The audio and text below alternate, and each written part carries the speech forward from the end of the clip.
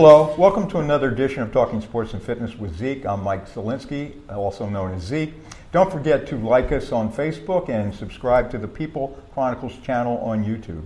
My guest once again is Chip Lutz. Welcome, Chip. Thank you, Mike. In part one, we heard what a fantastic international golfer he is, one of the elite amateur golfers, senior amateur golfers, looking very fit at a very young 61. Thank you.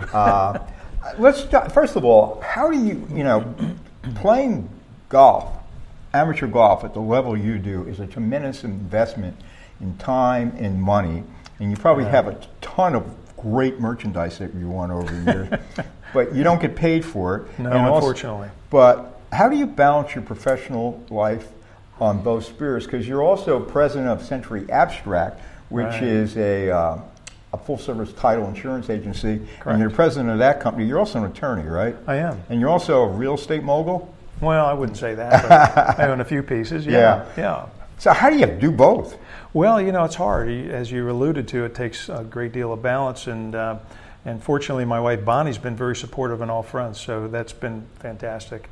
But it goes in cycles. It's kind of interesting. You have to kind of keep your eye on a lot of balls all the time, and it's a challenge. When I was younger, of course, and we didn't have children, it was easy to play a lot more golf. Right. And then you have children, you get into business. I went to law school, and you get busy with life, and golf takes a back seat. So, I was successful playing in the Berks County area for a number of years. Well, that's an understatement. You were extremely successful. 8 times Berks County Golf Association champ, I believe, and you won the Holy Career how many times? And I don't remember, actually. And the Senior Open. I don't remember. I just know that you were always up there. Yeah. So you had all that time. But let me ask you this. You were kind of born into this game. Your father, everybody remembers Buddy Lutz from the Lutz Funeral Home, but also he was a tour golfer, right? He was on the PGA Tour. He played for 1 year back in 1950-51 season, and then came back and got back into the funeral business and got his amateur status back. But as you know, he was a lifelong golfer, and the names as he gave to all of us all of our real names are John. Yes, so that's why he had given us the nicknames of Wedge, Chip, and Putter. But their nicknames, they're not your middle names. Correct. Right? They're not. George Foreman named all his kids George.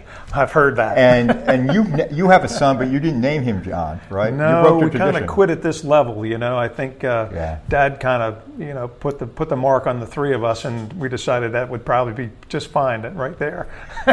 And so you're Chip, and you have brothers who are Putter and Wedge, right? Wedge. I do have a sister, Courtney. I do need to put that in there. So okay, but she doesn't have a golf nickname? No, she doesn't. I really thought my mom should have named her Sandy, but it just didn't work. Yeah, that's perfect. I know. What were they thinking? Or at least nickname her that. Yeah. You go professionally by Chip? No one calls you John, actually. right? No, nobody knows. Very few people know me by John, but I do go by Chip all the time. Yeah. And most people don't think anything of that name, but I'm sure Wedge and Putter get a little bit of different feedback. well, it's a little more uncommon. You opted not to go into the family business, the funeral home, right. And we were talking off camera. You wouldn't have had the wherewithal and the freedom to travel to play all this golf if you were in that business. I don't think I would have. Obviously, the funeral home would have had me on call and been, having to stay more local. But, I've gone off in a different direction and running my own business, owning my own business. And, during that time where I really didn't play much golf, that was really my focus, business, family, those things. Until I got to a point where, I felt that the kids had gone out of the house, gone to college, and Bonnie and I were empty nesters, and it was all of a sudden time to do something different. And golf, of course, has always been a passion, and I really felt is that if I could invest the time and energy and the money into the game that I really like, that I may have some success at a higher level. And that was what really kind of propelled me in the thinking of the process, and then committing the time and resources to try and be the best I could be. Well, in addition to the wonderful intrinsic value that you've derived from being this elite golfer on that level, you have met a lot of great golfers and played a lot of great courses. Tell us about Arnold Palmer. I know you've met him numerous times. Have you played with him? Well, I have actually. I played with Arnold 3 times. Did you beat him?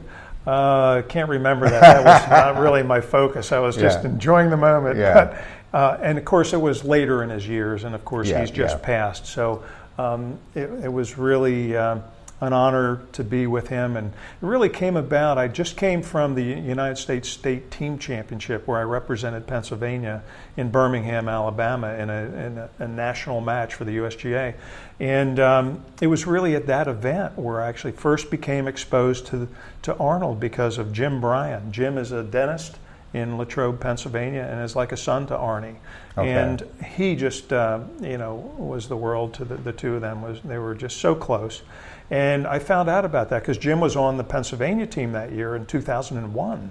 So once I found out about that, I always knew about my dad's history in playing against Arnold when he was younger.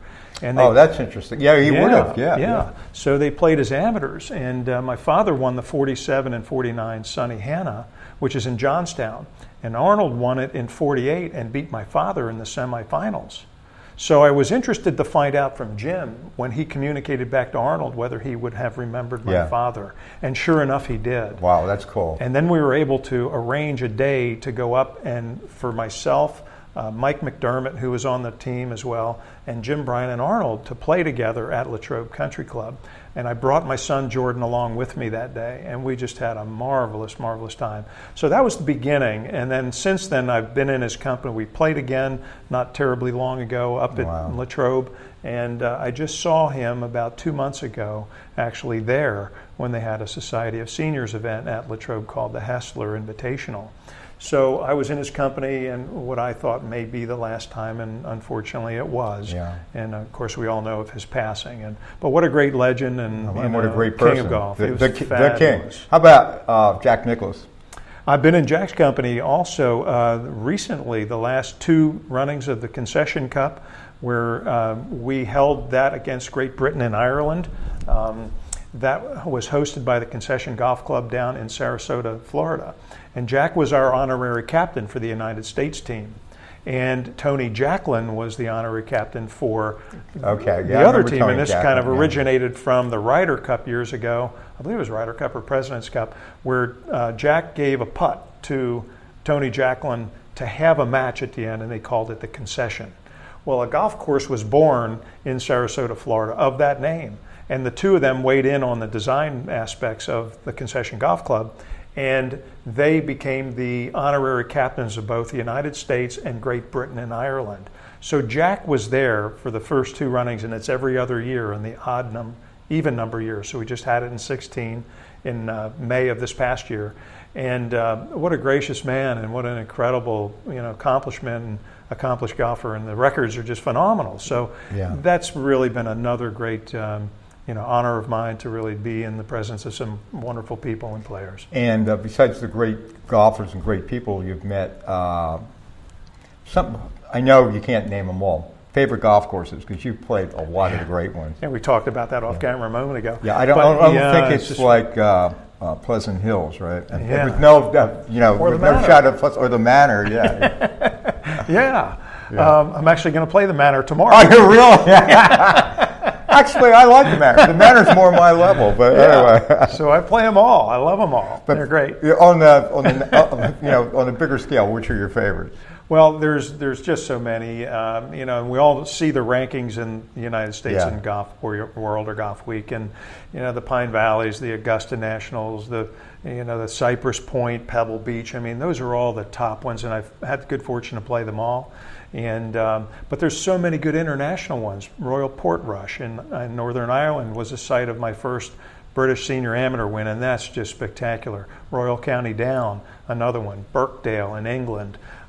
It's just, the list goes on, and I haven't met one I don't like. I was going to say, when you're not playing competitively, when you're just socially or playing, enjoying the course, you may not even play particularly well, but it doesn't matter because of the ambiance and just savoring where you are, right? Absolutely, yeah. They all have a unique design characteristic or something different about them that people love, and that's the beauty of golf. You just really enjoy being outside, enjoy the company, enjoy the scenery, and whatever the conditions you're faced with, as long as you can enjoy it at whatever level you're happy with, that's the best. What adjustments have you had to make in your game as you've gotten older? Well, I've had to try to, hit the ball a little bit higher at times. And for me, learning to play golf back with the wooden woods and the persimmon woods and the Pilata balls, the ball's curved a lot more. So today's technology is different. The balls do go higher, they go straighter, and that's really kind of fun.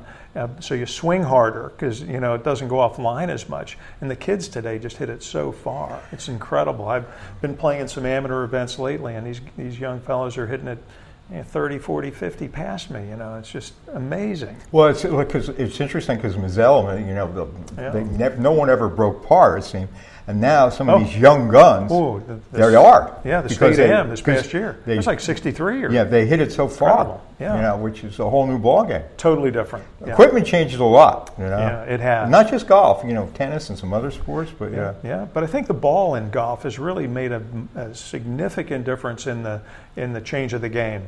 And we've had to lengthen golf courses because of that and because of golf clubs. It's just been, made the courses, the short courses, almost too short for competitive tournaments. So as you've seen, we've seen a lot of lengthening of new tee boxes and all that sort of thing. So it's been interesting. And your back's held up after all these years of torquing I've only had a couple of instances where I've had a couple of tweaks, but I've been very fortunate. Health-wise, I've been staying very fit.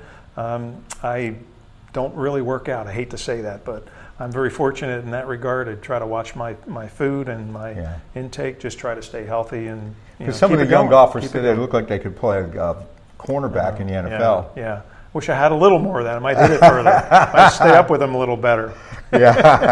All right, Chip Lutz, this has been a real treat. Thank you for doing the 2 shows with us. Pleasure. And best of luck. Thank you. It sounds like you're going to be ongoing and playing for a long time. Yeah, well, I'm hopeful. I need to take some time off right now. I've been really kind of burned out these last couple of months, so it'll be a welcome off season. But I'm sure that I'll be back next year to continue on. All right, take care. Best of luck, Chip Lutz. For now, this is Zeke saying goodbye. These community stories are made possible in part by BCTV, Susie Ray Design, Queen City Family Restaurant, Lamar Advertising, Heidelberg Family Restaurant, Reading Air, Lions and Hole, Peanut Bar, and Kutztown University.